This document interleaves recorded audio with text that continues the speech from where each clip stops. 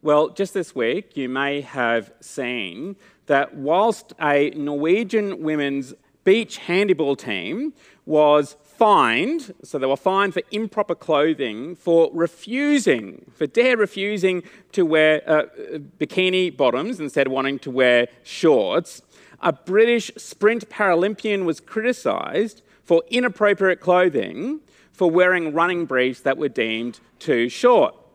Apparently, one wore too much and another wore too little.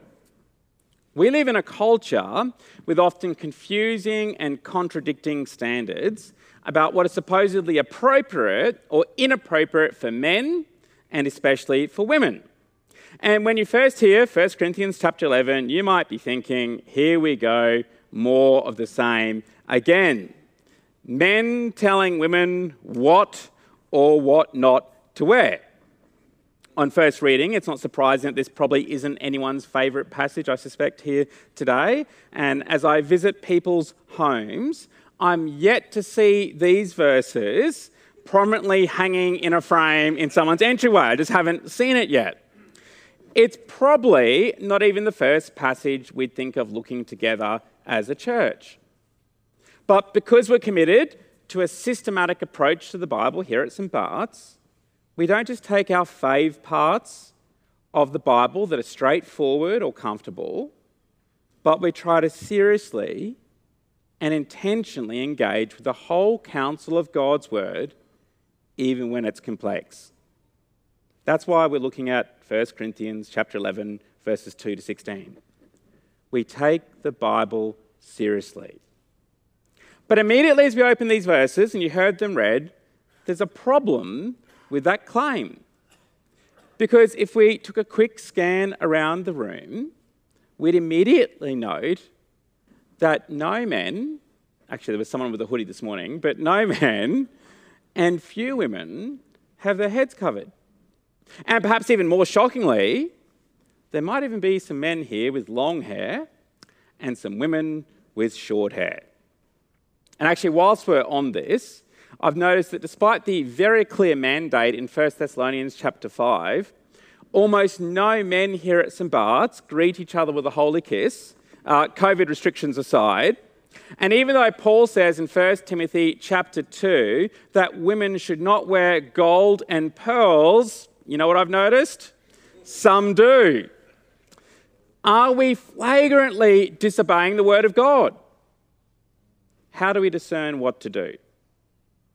If we treat everything in the Bible as culturally dependent, we'll be in danger of disregarding God's word.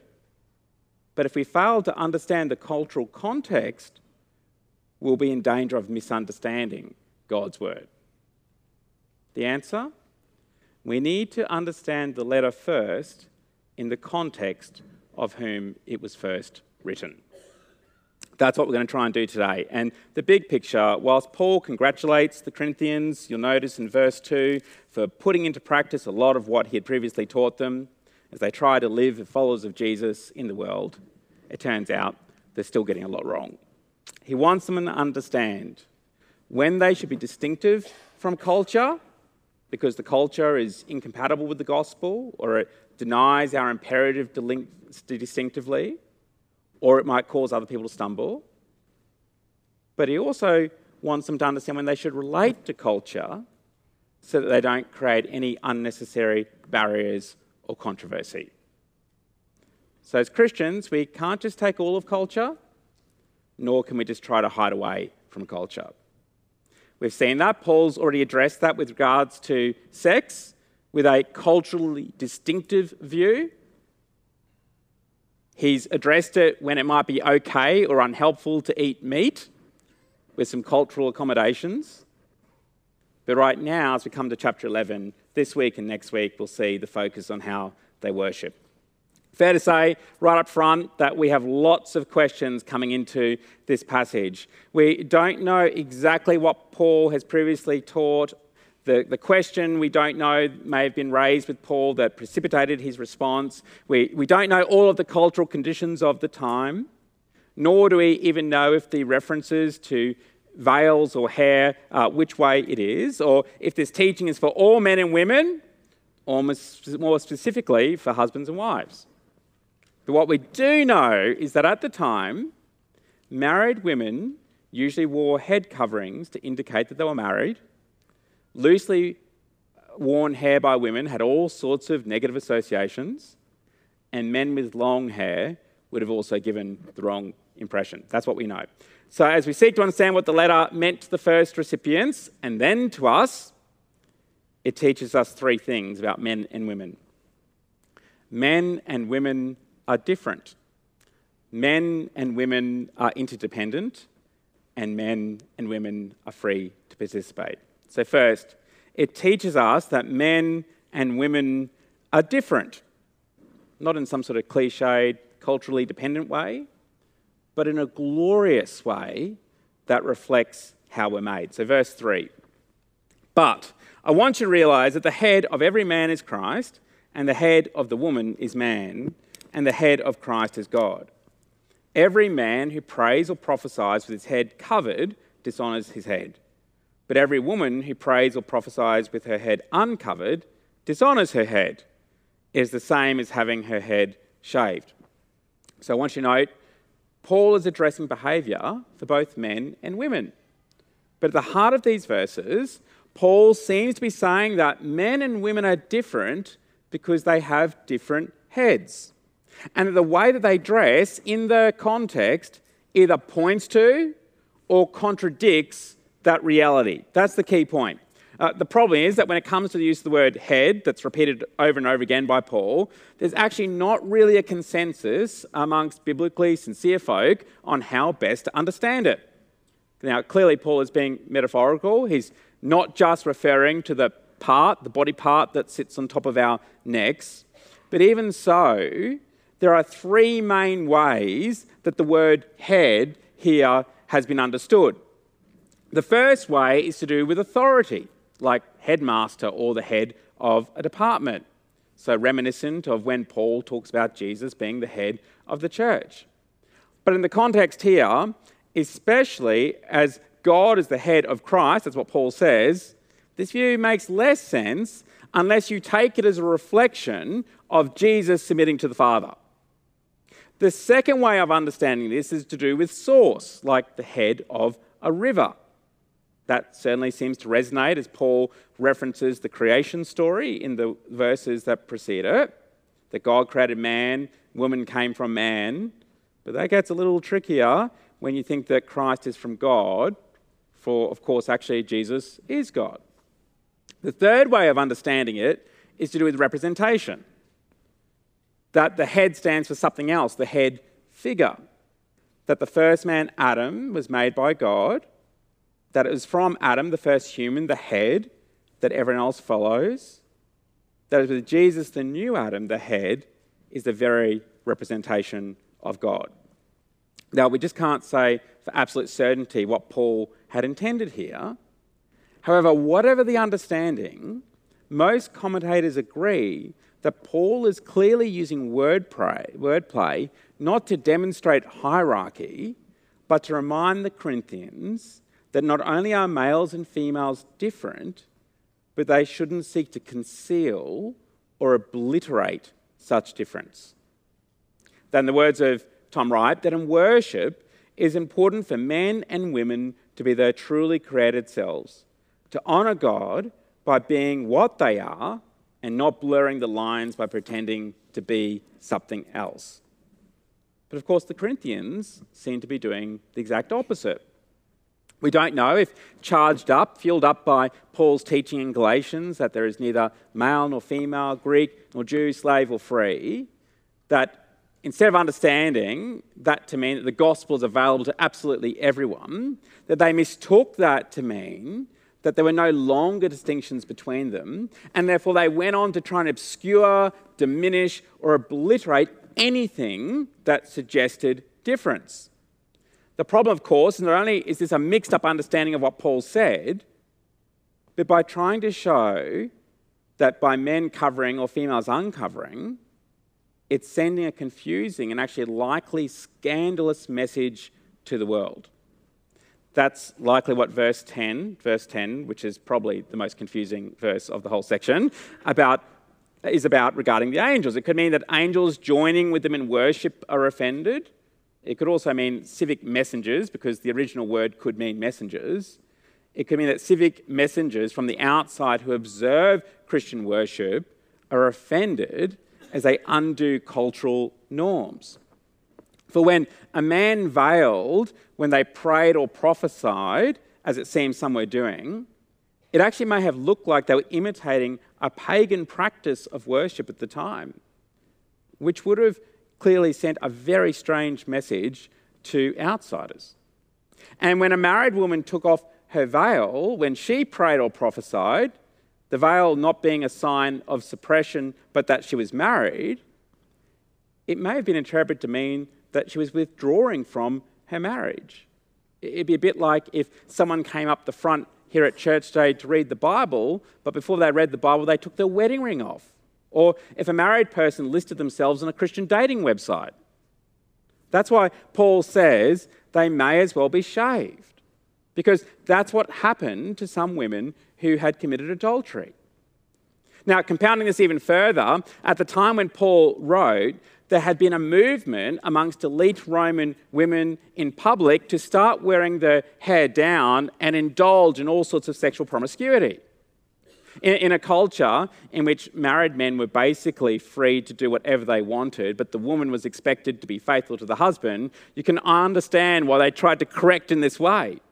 But of course, it was a correction in the wrong direction.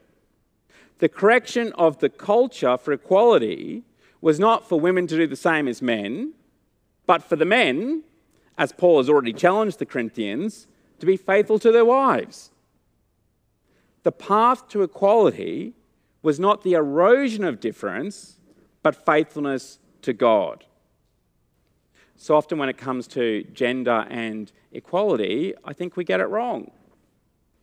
We either erode difference in fear of undermining equality, or we exaggerate difference with often cringe-worthy expressions of what it means to be male and female. But that's not what the gospel does. The gospel corrects unhealthy ways of expressing difference that subvert the other.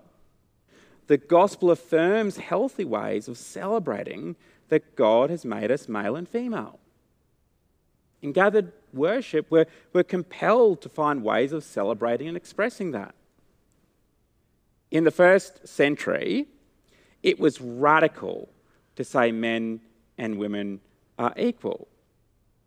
Today, it's radical to say men and women are different. Our culture, of course, doesn't use clothing much to point to our distinctiveness, but don't think for a second that we don't erode our difference in a myriad of other ways. The gospel shows that we're both different and equal. Second, men and women are interdependent. So verse 7.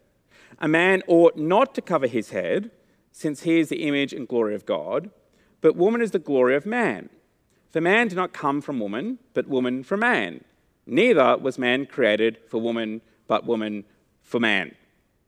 Really important up front to get this clear to say that when Paul says that man says the image and glory of God, but woman is the glory of man, he is not saying that only men are created in the image of God. Nor is Paul saying that women in some way have a lesser glory than men.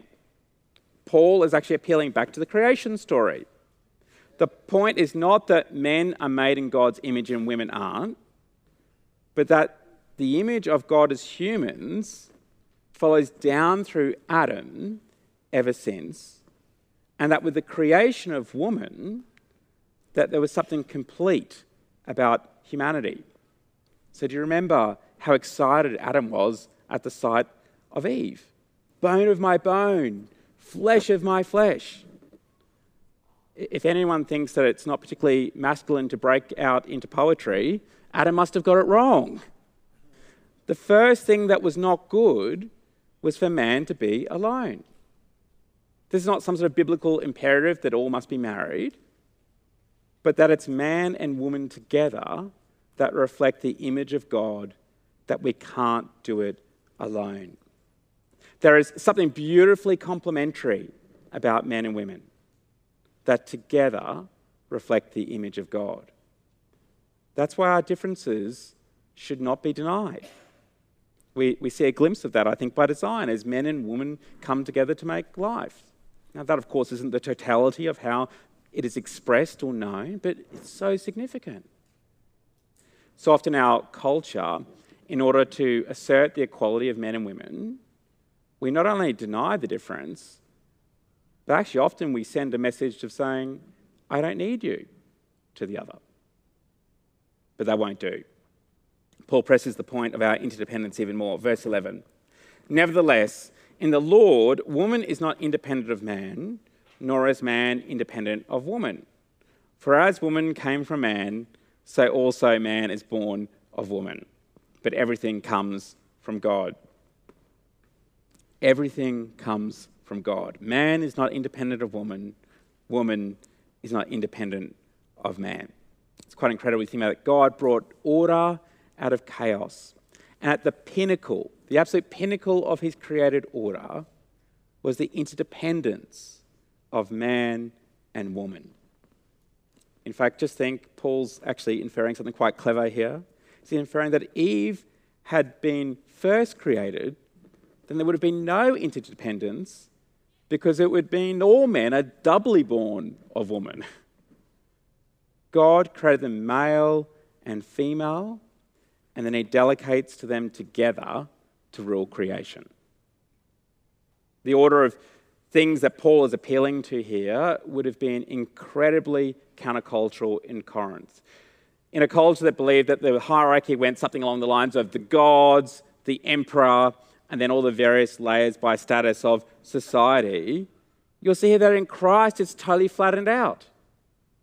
In Paul's culture, in which women were valued so little, this was a radical thing to say.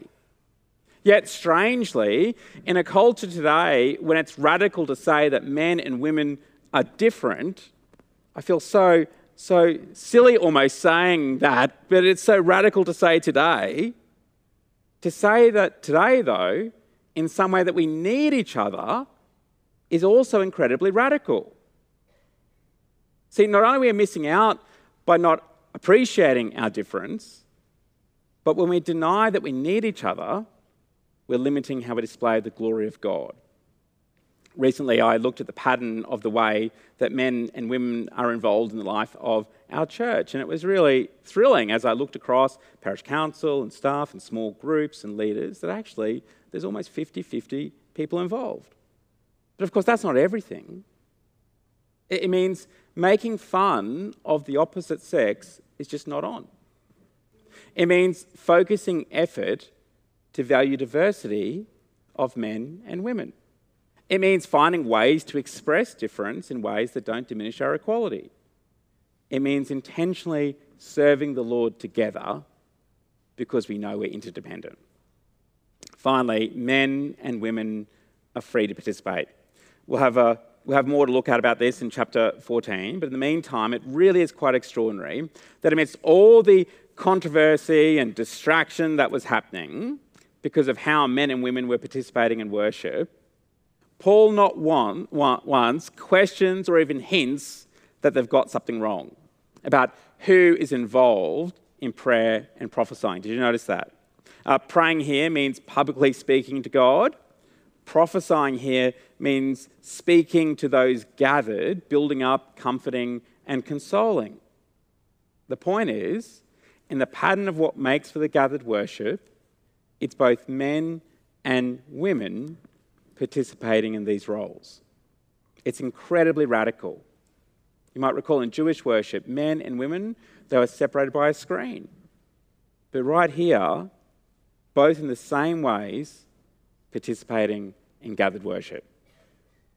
You can imagine with all the debacles and controversies, Paul's hearing all these reports, you can imagine him really being concerned at the risk of things being misinterpreted by outsiders. Would have just been so much easier to Paul say, okay, that's it, just the presbyter, they're just doing these things, no one else is doing it. But doesn't do that. Why? because he must be convinced that both men and women should be involved. Not cancelling the difference, nor obliterating the other, but also demonstrating their interdependence. For Paul, it's worth it, for that's what the gospel does. It corrects our culture where it's broken, and it affirms and enhances our culture when it points to Jesus. But note, it's all for the glory of God. So right back to the verses at the end of chapter 10, just precede this section. Chapter 10, verse 31.